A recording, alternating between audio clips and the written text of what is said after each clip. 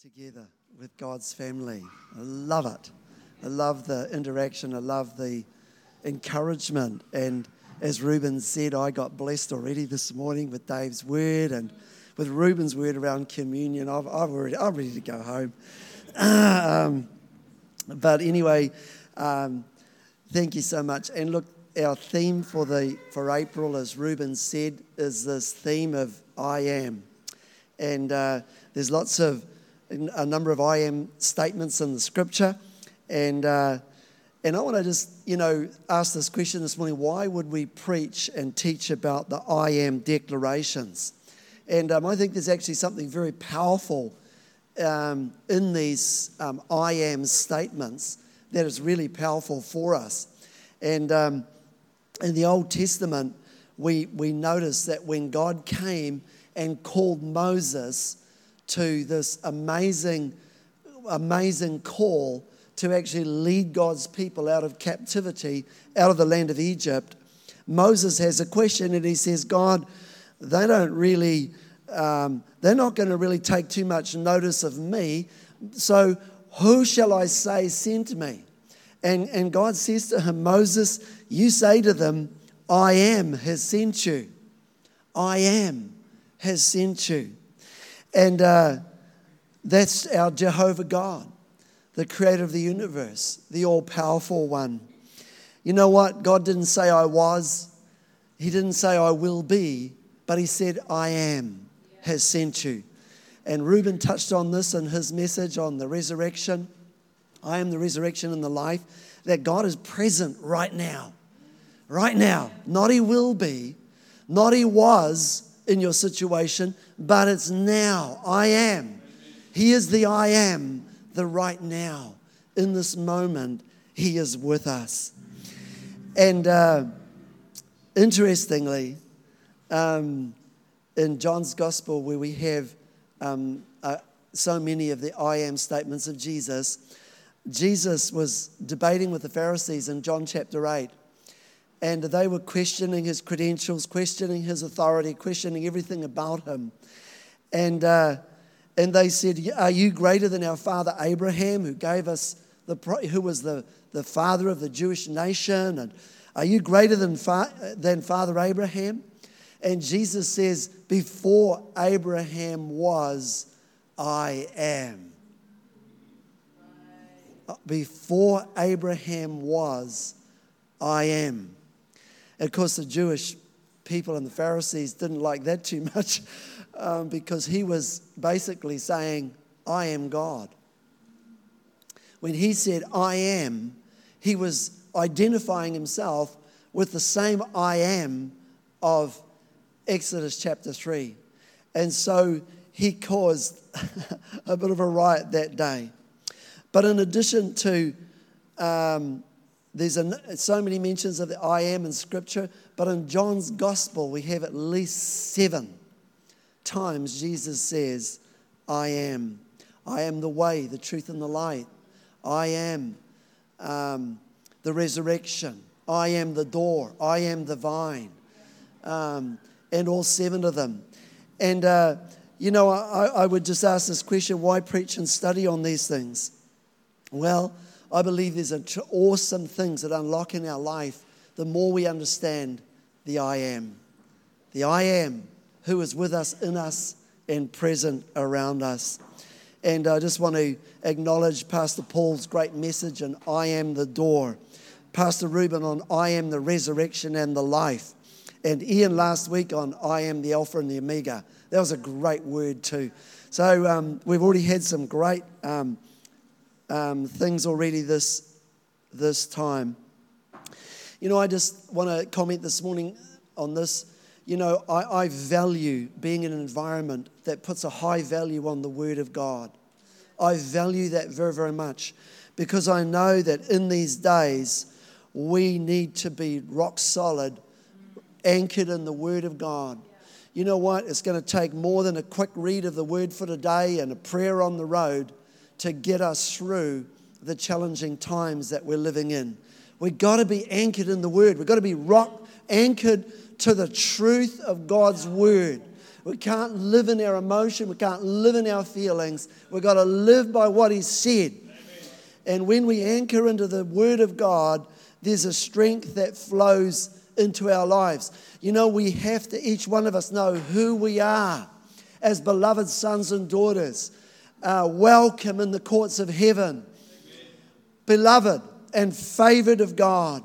We have to know what our inheritance is in this hour, that we have an inheritance that is ours through our connection with the Lord Jesus Christ, and what we can do because we're connected to an all-powerful God.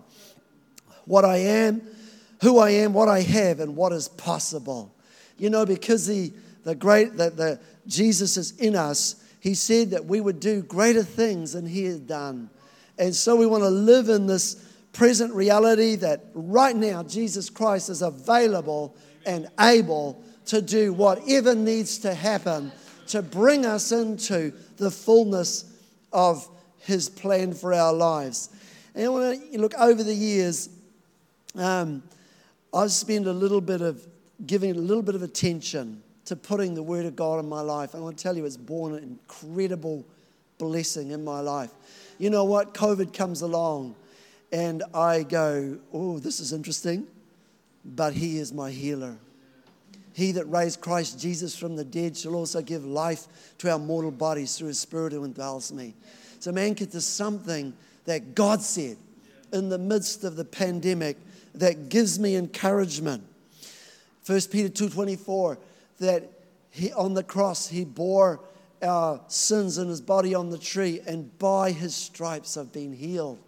And I'm able to lay hold of things that God has said.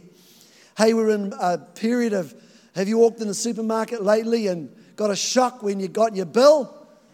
You know, there's price increases happening everywhere. But what? He is my provider. My God shall supply all my need according to His riches and glory. And in these times of challenge, we have to anchor to something more than just, we've got to anchor solidly into what God says, because that's where our strength comes from. You know what? The Apostle Paul said this. He talked about in 1 Corinthians chapter 2, he said this. He said he didn't come to the Corinthian church with the wisdom of men. He didn't come with great speeches. In fact, he said, I determined to know nothing among you except Christ crucified. Because he wanted their faith to rest in the power of God and not in the wisdom of men. You know, I've heard some great messages in my life, some great preachers. I've been blessed time and time again. But I want to say this, beyond all the great messages I've heard, I found out I have to personally get into that book, put that word in my heart, and anchor my life to what God said. Because in the moments of trial and difficulty, what Pastor someone said isn't necessarily your anchor. It encourages you, it helps us, it gives us lots of encouragement, but it's the word we have laid hold of for ourselves that gets us through the storm. It's the word we have planted into our heart that gets us through the storm. And so strength comes. And Paul said that your faith should not be in the wisdom of men, but in the power of God. When the challenges come, and they come for all of us, they come for all of us, the challenges of life, I must have a deep conviction that God is good, that I'm a beloved son, that His purposes and plans in my life are for good and not for evil, to give me a future and a hope, and to bring me into all that He is for me. And so, saints, I want you to value this environment with the Word of God being shared and preached week by week, because it gives us the opportunity. It stirs our heart to study and to go dig deeper. Dig deeper. The Bereans, it says in Acts, were more noble than those in Thessalonica, in that they studied the Scriptures daily to see what Apostle Paul said, whether it was true or not. Great thing to do, eh? Check it out yourself and see if the Word is truly as it is being spoken to you. I've spoken to speak on Jesus, I am the vine. I am the vine. And in John 15, and if we could just have that one up there, please, Zedekiah, who's on that this morning. I am the vine. My Father is the vine dresser. In John 15, verses 1 to 5. I am the true vine. My Father is the vine dresser. Every branch in me that does not bear fruit, he takes away. And every branch that bears fruit, he prunes, that it may bear more fruit. You are already clean because of the word which I have spoken to you. Abide in me and I in you, as the branch cannot bear fruit of itself unless it abides in the vine, neither can you unless you abide in me. I am the vine, you are the branches. He who abides in me and I in him bears much fruit, for without me you can do nothing. As with all of Jesus' I am declarations, he was claiming something that was outrageous to the Jewish people. And I'll tell you why. Because in the Old Testament, in Isaiah 5 and in Isaiah 27, there's two passages of Scripture. In Isaiah 5, God is sorrowfully lamenting. And he uses the illustration over the nation of Israel that he talks about planting a vineyard, how he had cleared the rocks and the brambles, and he had given this vineyard every possible type of care, but it had not produced any fruit. And so God was disappointed with his vineyard. And he was saying that this vineyard, because it was unproductive, he was going to break down the wall and just not attend to it anymore. But in verse 7 of Isaiah 5, he says this, for the vineyard of the Lord of hosts is the house of Israel. So what we see in the Old Testament, and again in Isaiah 27, there's a very good passage which tells us that God still had hope for his vineyard, the nation of Israel, even though it hadn't brought forth what he had hoped. In Isaiah 27 verse 6 he says, those who come he shall cause to take root in Jacob, and Israel shall blossom and bud and fill the face of the earth with fruit. So God had used this analogy of the vine in the Old Testament to talk about the nation of Israel. He described it as his vine, his vineyard, but they had not produced the fruit that he had hoped. And so God was looking forward in Isaiah 27:6 to a time when he would fill the face of the world with the fruit of the vine. Amen? So when Jesus says, I am the vine, imagine again the reaction of the Jewish people. Jesus is there saying, they knew they were the vine, but Jesus is saying, I'm the vine. Whoa!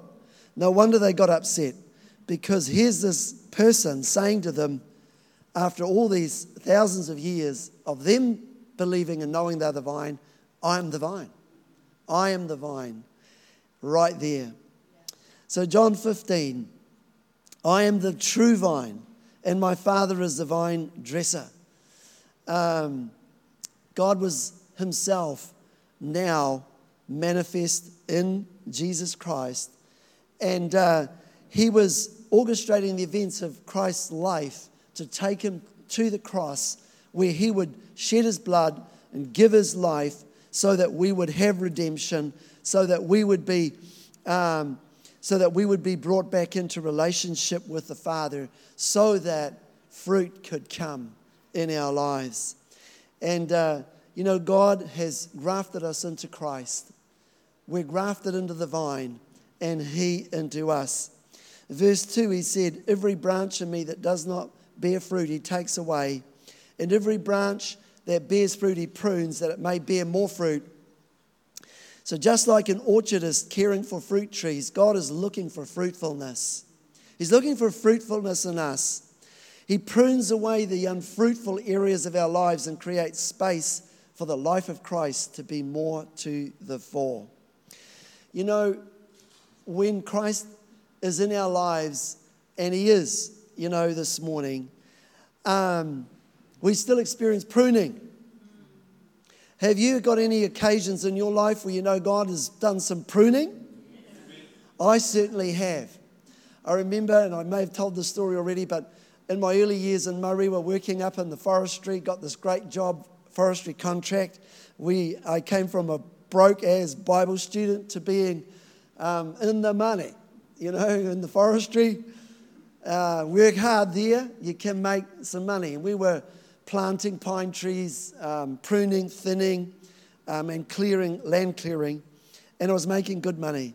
The Lord said to me one day, if riches increase, don't set your heart on them. And I felt this little check in my spirit. God was speaking to me, son, don't let your attention shift to your bank account. Keep your faith in me.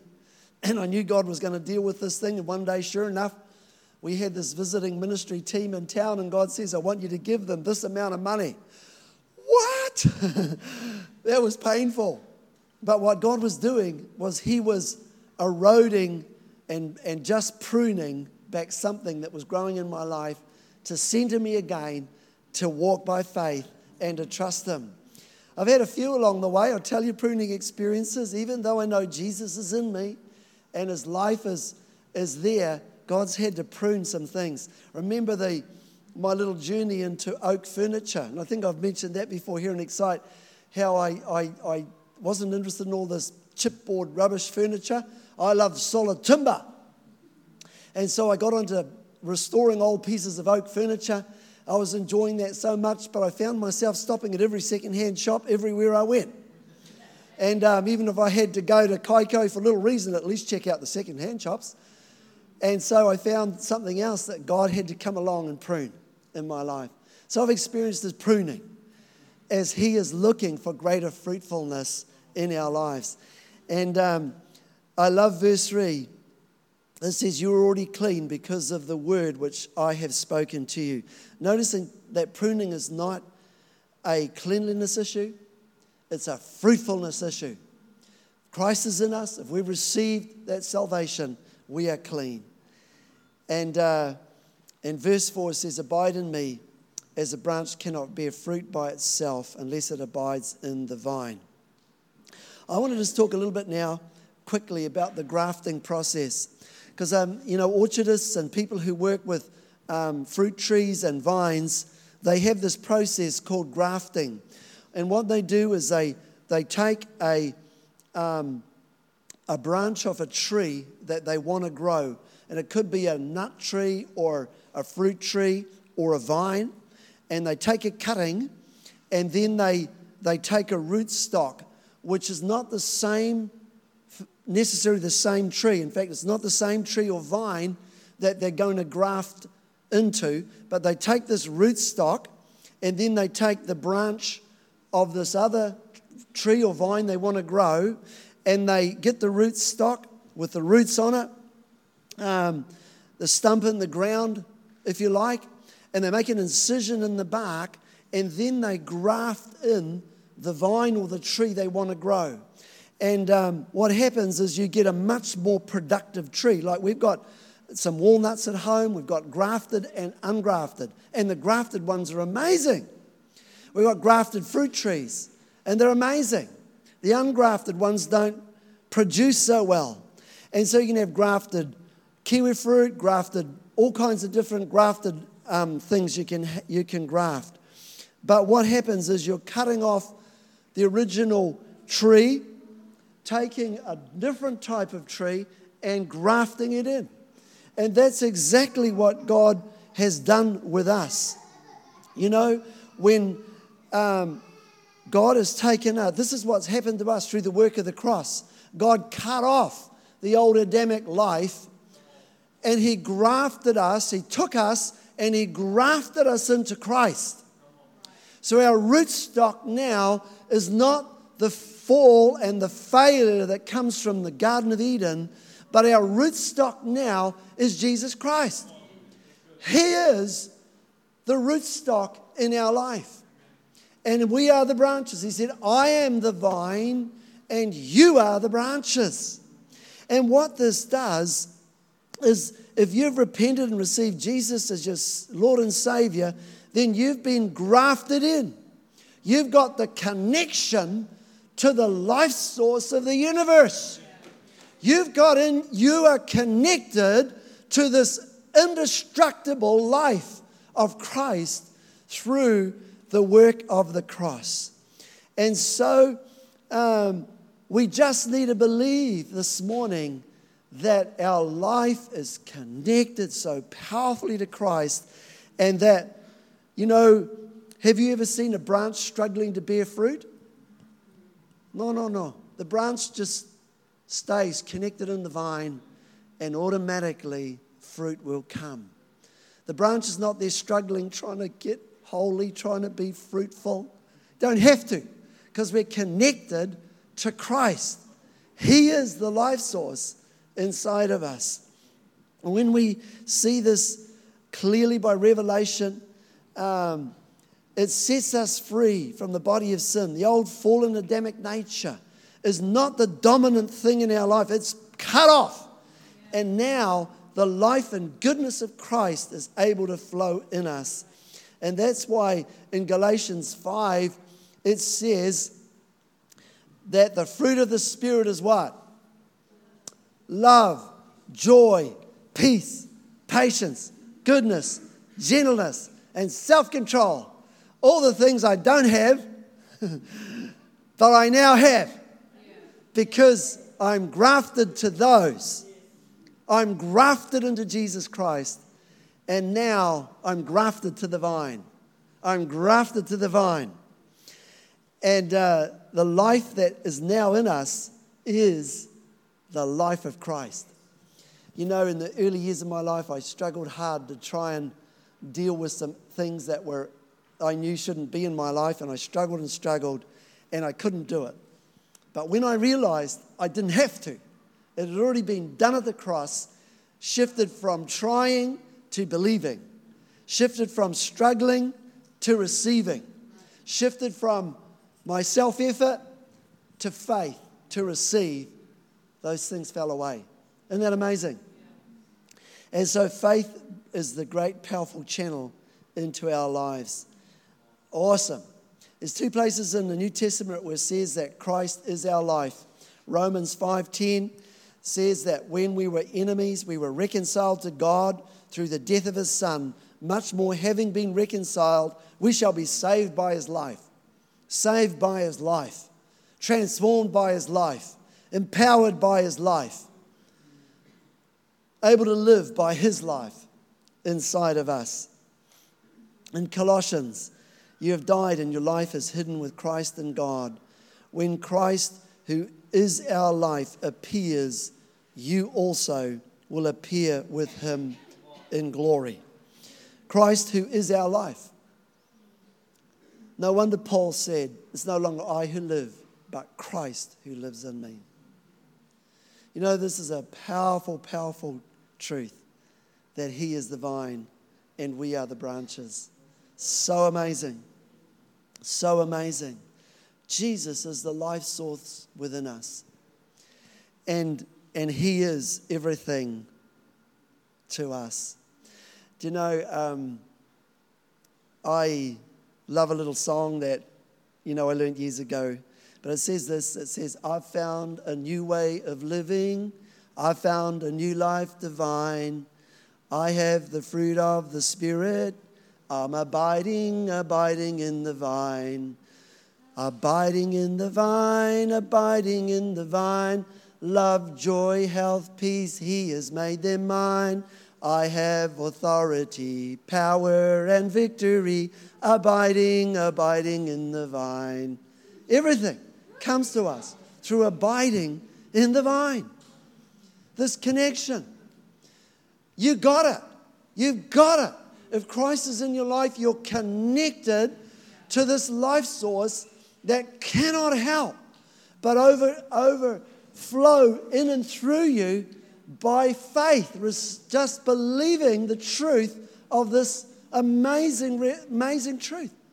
When Jesus said, I am the vine and you are the branches, he was just speaking something so powerful to us. But I also love another song.